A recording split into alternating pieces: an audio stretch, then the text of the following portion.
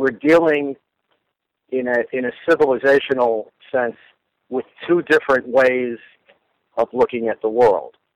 So there is the American and Western way, but let's talk specifically about the United States, which is a framework of governance that's based on essentially facilitating individual liberty. The idea that what makes a society flourish is if you unleash the freedom, the entrepreneurship, the creative impulses of free people, and let them flourish with minimal interference from the government. And along those lines, there is a very strong tradition of both free speech and religious liberty, including not just free exercise of religion, but the freedom to believe whatever it is that you wish to believe, or even not believe, if that's the case.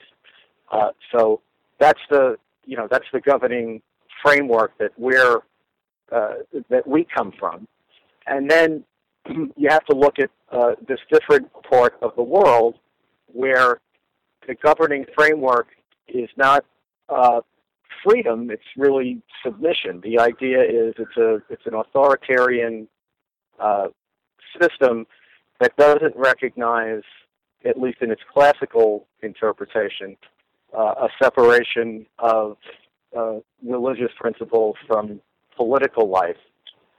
And it's based on an idea that God gave society and God gave mankind a framework which is the perfect framework for human flourishing, the path that life is supposed to be lived under. And if you accept that as a given, and you accept that there's no division between religion and politics, between the sacred and day-to-day civic life, I think you can understand that it would be taken as a grave offense to deviate from the belief system and to deviate from the path that has been prescribed as the way that God wants human life lived. And as a result, you have two different ways of looking at the world.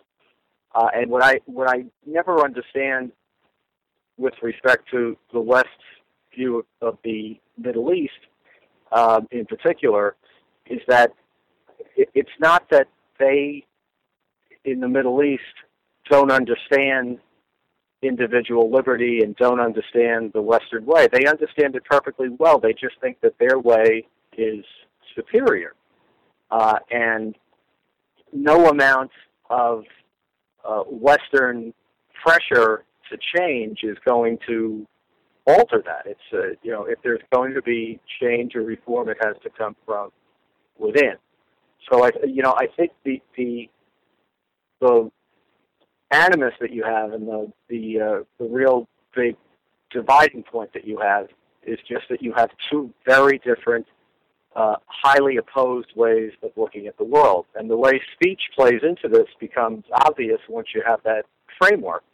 In the freedom system, where the idea is unleashing human ingenuity with the idea that that would be what causes flourishing life, you have to have a free market of ideas, and you have to have a robust exchange of information and opinion, even provocative opinion, because that's what gives us the best information. That's what sharpens arguments. It's what leads to the best policy, and it's what leads to the benefits that we get, whether it's economically or socially or what have you.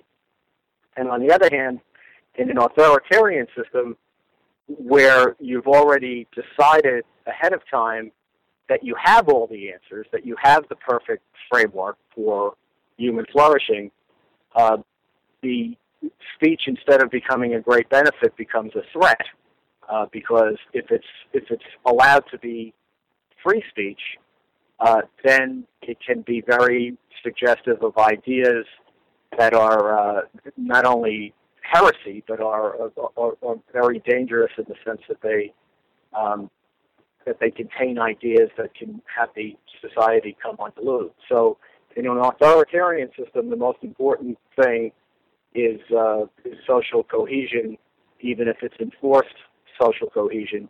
And any speech that could undermine that is treated in a very repressive way because of the threat that it poses to the governing system.